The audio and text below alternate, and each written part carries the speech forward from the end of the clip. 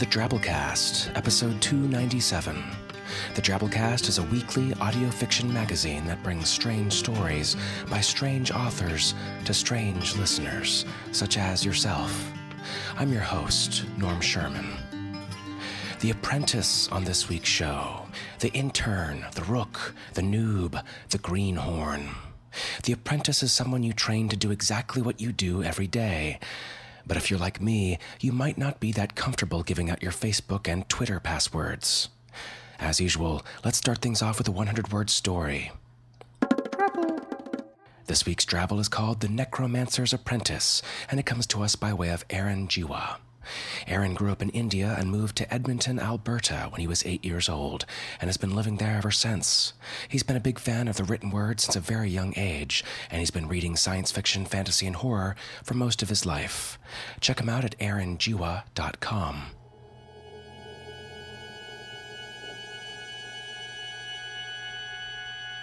I'll tell you when you're ready for the more advanced techniques. She worked for the necromancer, mopping the floors, washing dirty dishes, and occasionally fashioning golems from clay and bones. After years as an apprentice, she never once learned anything more than how to raise soulless golems that would obey commands. But she'd seen the ritual hundreds of times. How hard could it be? She killed him with an obsidian blade under the full moon and spoke the spells of summoning. And then, as he had once done, she raised him from the dead. "Now," she said, "teach me."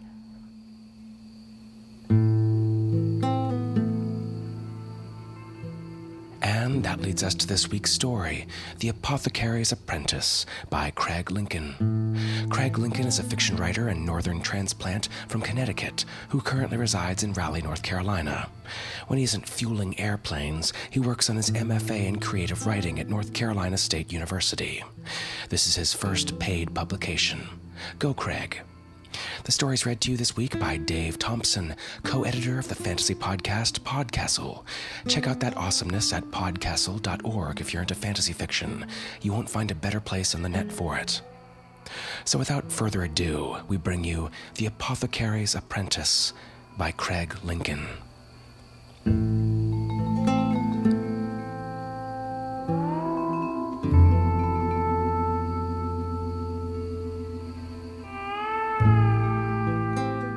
In the back of the shop, I scrubbed 3 large cauldrons clean, stripping the seasoning from them because Master Aloz insisted on it once the trade caravan stopped coming at the end of summer. Tallow, he called me, on account of my paleness. I used a brush made of iron bristles instead of horsehair, scraping away the brown muck inside, various plant and animal parts rendered into sludge like droppings from a sick bull. My book lay on the floor beside the cauldrons. Sir Tanis and the Hydra. It seemed I wouldn't get to read much of it today. Even after these cauldrons were clean, I'd still be scrubbing. Staged back here so when Master Aloz got some stragglers looking for cure-alls, he could show them how busy the shop was, tempting them to buy what they could, for surely the stock would not last. Master Aloz stepped into the stockroom, and I watched him as I scrubbed away.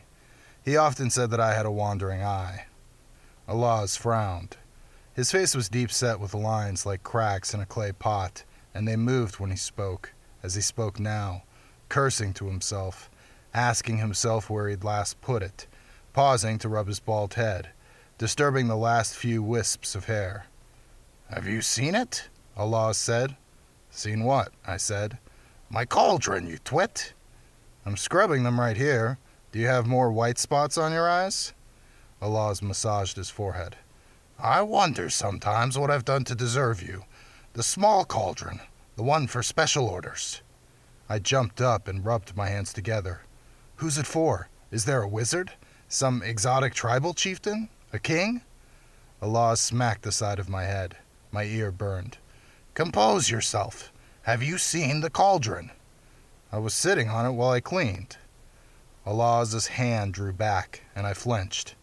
No blow this time. He picked up the cauldron and hugged it against his hip. "Wash yourself up and meet me in the front. I have need of you outside your current capacity. I came from the back, freshly washed and wearing my apprentice robes. Master Aloz always said half of an apothecary's job was looking the part. The shop was dark despite the windows. Wooden shelves lined the walls, and on them sat glass jars with all manner of ingredients, from plant to animal to mineral, all labeled in Aloz's steady quillmanship. There were 2 patrons in the store, a man and a woman. The man was tall, with long hair pulled back into a ponytail, and wore clean hunting leathers, as if blood had never touched them. He moved cautiously, almost hesitantly. Hunters I have seen were quick. Bren's father hunted, and he'd shoot his hand out like a snake when he wanted something. The woman inspected the shelves, holding potions, salves, and poultices, her hand poking out through billowy sleeves of her robes to rotate a bottle, shake a jar. She walked around, pausing to stomp on certain parts of the floor. Her robes were voluminous, covering her like bedsheets, but she moved stiffly in them. The man looked over every corner of the shop before speaking. "Is it safe?" the man said. "I checked everywhere," the woman said. "No trapdoors, no false walls." "There are no curious ears here," Aloz said. "Good," the man said, "for I am no common huntsman." "Oh?" I apologize for the charade. "You, good apothecary, stand before the great Viscount Peregrue. Lady Atha accompanies me, the captain of my guard." Atha threw her robes back in a way that looked practiced, revealing a polished steel breastplate and greaves. A sword hung from her hip. "What can this humble apothecary do for such powerful nobles?" Peregrue narrowed his eyes. "I intend to overthrow the Dark Lord." Which Dark Lord?" I asked. Aloz pinched my arm. "What my apprentice means is there have been many rulers in a short span that have carried that name. Who specifically is it you're after?" "Emperor Bagan, of course. Have you not felt the stranglehold of his tyranny here in Idleslade?" "We've seen soldiers," I said. "Once. No, it was twice.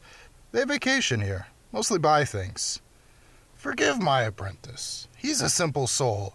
There have been soldiers, but Idleslade has as of yet stayed outside Dark Lord Bagan's reach." "Your luck won't last," Peregrue said. "Bagan has forced his power over Almar, my city. He corrals our children into internment camps, forcing on each one the burden of literacy." Aloz shook his head. "God save us." "These poor bakers, smiths, even farmhands, once they can read, what then? Literacy doesn't better their trade.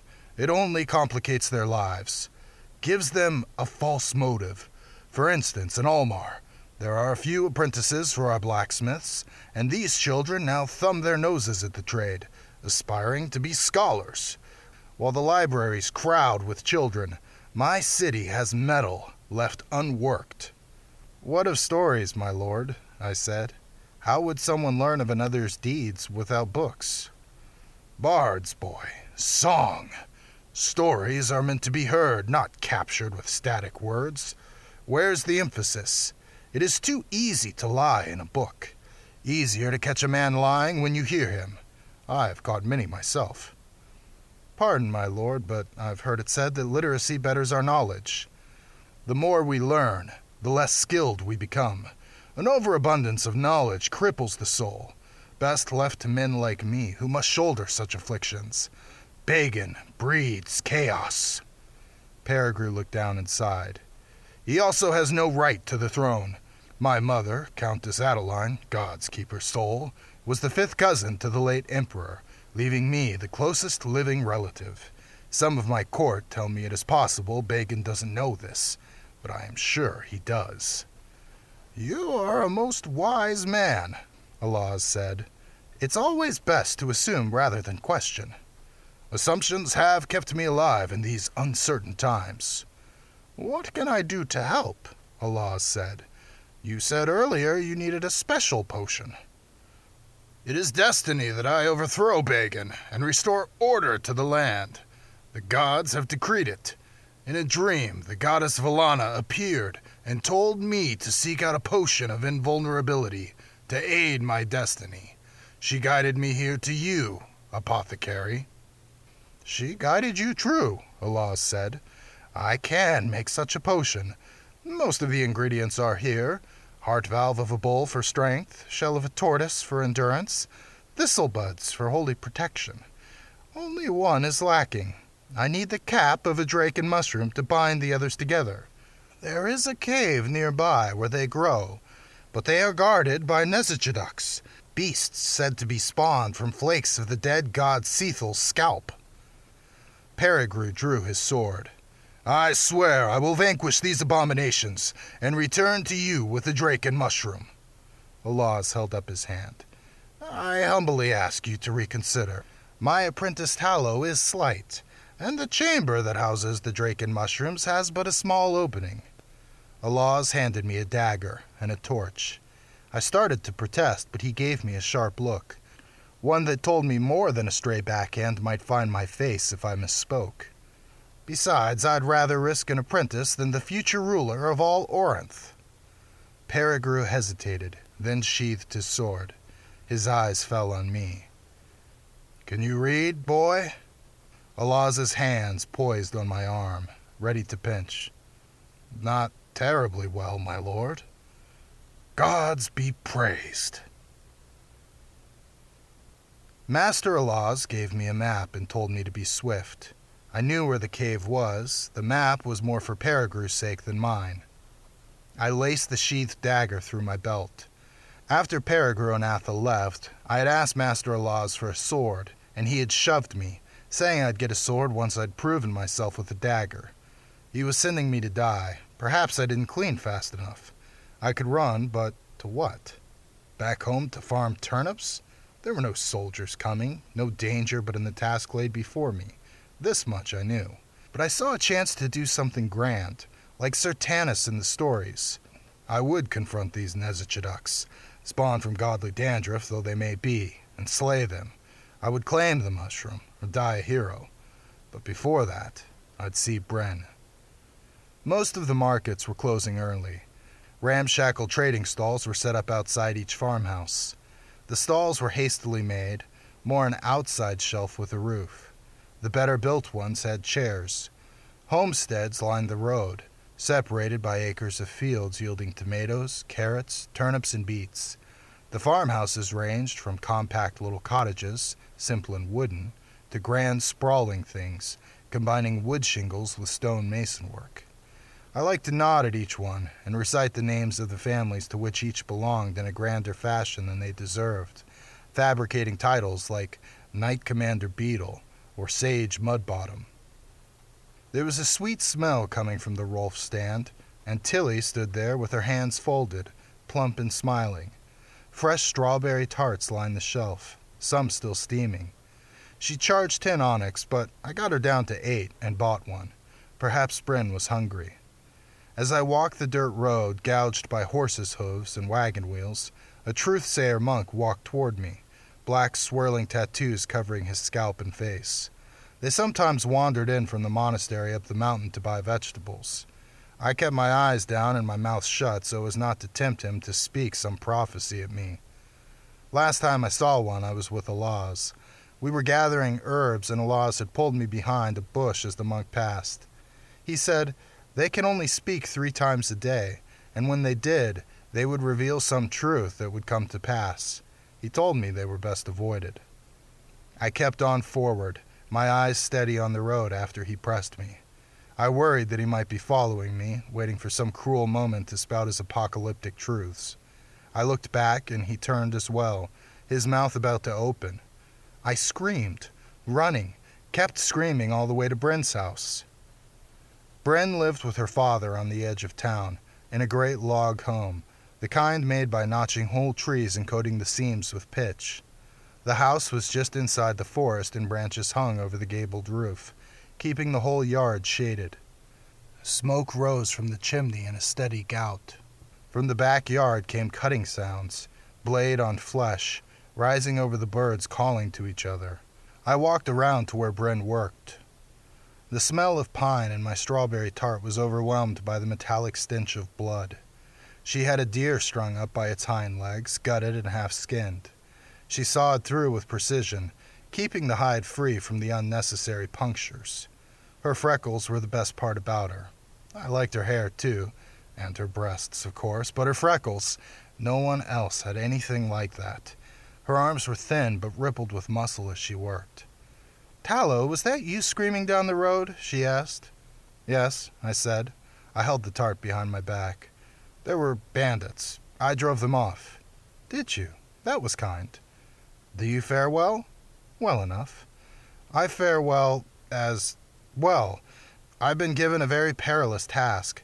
I'm to slay beasts guarding important mushrooms. Nezuchiduks.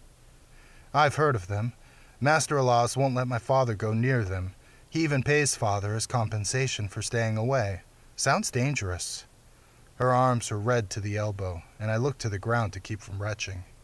"It is," I said. "I might stop by after, when it's done. Maybe you'll be free for a pint?" "I may be. I may not be. Father's hunting and plans on bringing back more game. Perilous game." "Can you smell that?" I sniffed the air. "Strawberries." Bryn held up her hands. "This is all I smell." "Right. Well, I'll come back after I'm done. Are you hungry?" "Look, Tallow, I'm busy here." "What did you say? I couldn't hear. Anyway, I have to get going. The cave and all that." "Good luck." Many words came to mind that I could use to emphasize the peril, the countless ways the beasts of the cave might ravage me. But I spared Bryn such thoughts. I gave her a nod she didn't see, as her attention was already back to the deer, her blood-covered hands cutting away hide. I placed the tart on the ground behind her. The detour to Bryn's house cost me precious time, and the sun started down, only fingers of it penetrating through the trees. The cave was just ahead the opening made from two rocks leaning against each other. Large boulders with cracks down the sides, sparkling with small quartz deposits. The mouth was like a wall of blackness. I recounted brave tales written about men like Peregru, vanquishing kingdoms, slaying wild beasts, and rescuing those in need. I dared think tales might recount my bravery here, if Lord Peregru succeeds. That my lowly actions today might trigger some kind of change. I lit the torch with flint and crept in. The cave smelled like clothes left damp for too long. The walls wept with moisture, and lichen covered it in patches. I was careful not to touch the sides and leave my scent for any other beasts that might roam outside. The ground was slick, and I nearly slipped twice. I thought how Sir Tanis never slipped on wet mud. Perhaps I wasn't ready to have my own legend quite yet. Still, I practiced how it might sound, might begin. The legend of Talbot Hollow.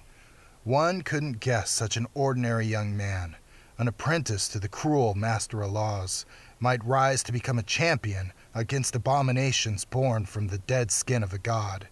With only courage and his sharp mind, Talbot Hollow drove the dagger's blade deep into the heart. No, the eyes. Maybe the throat? It would gurgle then, or perhaps the lung. It might wheeze. What sounds best in verse? Wheezing, sputtering, choking, or shrieking, perhaps? The cave grew darker, and I gasped as the torch flames waned. Behind me, there was no light. The cave took many turns as I ventured deeper. The torch was almost out when I found the opening, just large enough to slither under. I could run back, ask for another torch, but then it would be too dark to come back with the wolves out. I remembered Sir Tanis and continued, sliding on my belly underneath. I extinguished the torch to save what little fuel might remain so I could find my way out after. That's how heroes think, always sure of success. The chamber beyond was only blackness to me. I crouched and waited for my eyes to acclimate to the darkness. Around me were horrible noises beyond telling, throaty huffs and snorts. I felt a warm spot on my crotch. Urine. Only a spurt. That was something else the tales failed to mention. I crept slowly forward until I came to a bend and saw a green glow, just what Aloz said the mushrooms would do in the darkness. I was close. I dared peek around the corner, and my breath caught as I saw the horrible beasts, the Nezichiducks. They were hog-sized, bigger even, covered in what should have been white fur but looked green in the light. Each foot had 3 talons which they used to dig the earth. The lower jaws jutted out far, and countless sharp teeth lined their gruesome maws. They had 8 eyes on their heads, like a spider. Black, soulless orbs they seemed to me. Beyond them, just 100 feet or so, the mushrooms grew, but it might as well have been leagues. I could not move. Behind me came a grunt, and my hand trembled as I clasped my dagger's hilt. There must have been some passage I missed where it emerged. Clever beast. I tried to pull the dagger out slowly to keep quiet, but the blade scraped as it came free from the leather. I lofted the weapon high and tried to think of some bold utterance to make clear my might, my worthiness of survival over this murderous creature. I turned to face it. The Nezichiduck locked its gaze on me, and we were frozen there, measuring each other, waiting for the precise moment to strike. I still wasn't sure what noise I wanted it to make, trying to suppose where its heart might be, where its lung might be. The Nezichiduck snorted at me and turned away, lazily pawing at the ground. I watched, sure it was a ruse, and yet the beast lumbered toward the rest of them, clawing up soil. They chewed dirt, possibly grubs as well, but dirt I was sure of. They milled about like merchants at the stalls. I stalked toward the mushrooms, keeping an eye on the beasts. They could still strike. All those teeth. One of the Nezichiducks howled, spitting out a rock. I screamed back, lofting my dagger once more. They wailed one at a time, until all 3 brayed like donkeys as they scampered out of the chamber into some darker recess. I plucked a mushroom cap and looked around. There was no grand tail here, but there might be. I saw next to the spit-out rock was a tooth from one of the Nezichiducks, a start. I looked at my dagger and inspected the ground, paying careful attention to how far apart a Nezichiduck's claws were spaced in the dirt they'd dragged through. I entered the shop with my sleeve torn off and tied around my forearm, carrying the Draken mushroom. I made sure dirt covered my face. Master Aloz ushered me in. "This is just the thing, boy," Aloz said. I drew the blood-covered dagger and placed it on the counter. Peregru and Atha watched me. "Was it fearsome?" Peregru asked. "It was," I said. "Most fearsome, but I was able to best it. I stabbed it first in the lung, and it wheezed monstrously. Then I slashed its throat, and it gurgled as life faded from its cold eyes. 8 eyes. They closed, one at a time." "Impressive," Aloz said. Peregru clasped my shoulders. "Well done." "That's not all," I said. Aloz's eyes widened in a warning as I unwrapped my forearm. "It clawed me during the struggle." Peregru inspected the wound, 3 red tracks already congealing. Aloz bit his lower lip. "This is folly," Peregru said. "Let's not be hasty," Aloz said. "Stay your tongue, Apothecary. I say, this is folly. That a boy be sent out to aid my cause and come back with a grievous wound. Folly!" Peregru grabbed my cheeks. "Once I overthrow Bagan, I will make sure the ballads sung in every tavern include an entire couplet for your actions here, young Tallow. You will be immortalized in song." I bowed my head. "My actions are not worthy of such praise." Aloz took Peregru on one arm and Atha on the other. "The potion will take time to brew. It should be ready by sunrise. Meanwhile, why don't you find lodging? The fox and the rat should have rooms available." Aloz closed the door behind the pair as they walked out. "Let me see your arm." Aloz held my arm, turning it over, squeezing it, scratching it with a fingernail which drew a cry from me. "Well done. Even the spacing is right, though Nezichiduck claws leave wider wounds than that." Aloz turned and dropped the mushroom into the heated cauldron. You'll make an apothecary yet. Is the mushroom magical? In a way. It makes the potion glow. No one believes anything's magic unless it glows. Does the potion work then? How long will it last? I suspect Lord Peregrine will feel invincible right up until the moment he drinks it. What do you mean? You still have plenty to learn. Go on, take the rest of the day off. I was rewrapping my arm when Peregrine and Atha returned. One more thing, Apothecary, Peregrine said. What sort of duration can I expect from this concoction? I drew in a sharp breath, not at the question, but because the truth-sayer came in behind them, hands tucked into opposite sleeves. Black lines coiled around his face like snakes, up and over his head. Eyes were all milky white, dead-looking, save his black, piercing pupils. His mouth opened. That potion isn't potion, but it will kill you all the same, the truth-sayer said. His voice was higher than I expected. Peregrine shook his head. What rubbish. My liege, Atha said, I've heard of these men. It's said they're incapable of lies. Please. These monks are the most illiterate people within hundreds of leagues. Celibate as well. Their lives are a lie. Peregrine nodded to Aloz. You can tell me the specifics in the morning. Peregrine and Atha departed once more, leaving us alone with the truth-sayer. The monk stared at Aloz. You will die in 3 years, the truth-sayer said. Aloz stepped back, once, twice, and then fell into a chair, his mouth open. The truth-sayer's eyes locked on me. The stockroom wasn't far, and I could scream away with the door shut, drowning out the monk's voice, but I stayed and stared right back. He said nothing, just kept watching, and I thought maybe he spoke before he came. Maybe his third utterance was to Aloz, but then his mouth opened once more. You, he said, will drink ale tonight. I stood motionless. Aloz told me much about truth-sayers. I'd heard they can fall, that if what they speak ever fails to occur, their skin turns black, their tattoos turn white, and they are cursed to only lie. No one would have to endure this one's furious honesty if I stopped him. I could make that happen. I could make his prophecy fail, because truth is monstrous. It is the destruction of possibility. I'd heard that they can fail, that if what they speak ever fails to occur, their skin turns black, their tattoos turn white, and they are cursed to only lie. No one would ever have to endure this one's furious honesty if I stopped him. I could make that happen. I could make his prophecy fail, because truth is monstrous. It is the destruction of possibility.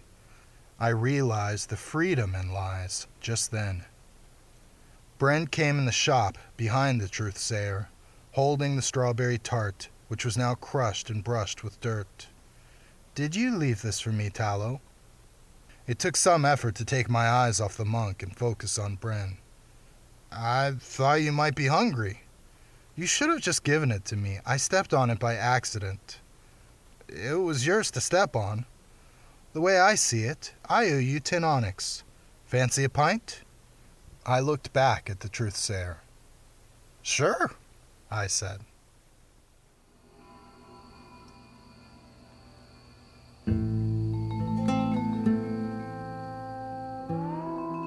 Good times.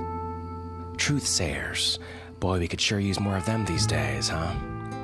If you enjoyed this week's story, or our stories in general, remember, the only way we're able to do any of this is through the generous donations of listeners such as yourself. You don't have to give, but many of you do, and that's awesome. And I'm sure wonderful things will happen to you because of the good, weird karma you've built up. Go to Drabblecast.org and click on any of our support options. You might have heard me plug before our newish premium content feed, Drabblecast B-Sides, available to Drabblecast fans who are awesome enough to support the show with a $10 a month automatic subscription. Drabblecast B-Side sends you additional stories, as well as odds and ends each month. Just this week, I posted up a new song of mine, a nostalgic cover, really, of every awesome sitcom in the 1990s TGIF lineup. Kossen Larry Appleton approved. As well as a fun story by classic science fiction author William Tenn, whose sharp satire and sense of humor has always made me a favorite of his. $10 a month is nothing to support your favorite podcast, especially if you could see our killer October lineup right now, which includes our incredible 300th episode special.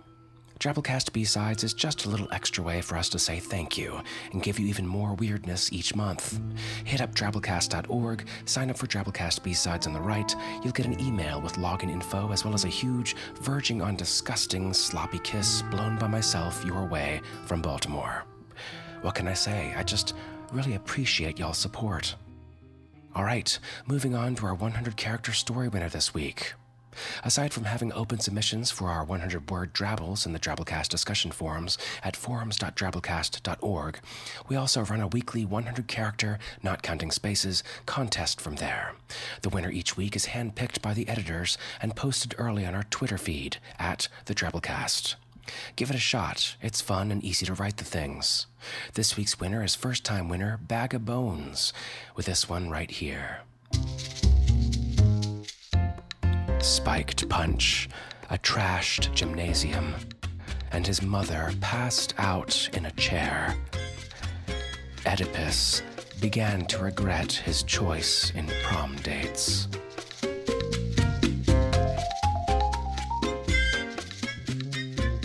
Don't we all? Good one, Bag of Bones. Follow the Drabblecast on Twitter at the Drabblecast. All right, folks, that's our show this week. Remember, the Drabblecast is produced with the Creative Commons Attribution Non-Commercial No Derivatives License, which means don't change it, don't sell it, but feel free to share it all you like. Write us a review on iTunes or wherever you pick up the feed. Blog about us. Tell a friend. It's all part of spreading the weird. Special thanks to our episode artist this week, Sean As a Party. Check out Sean's work at sean-asaparty.com.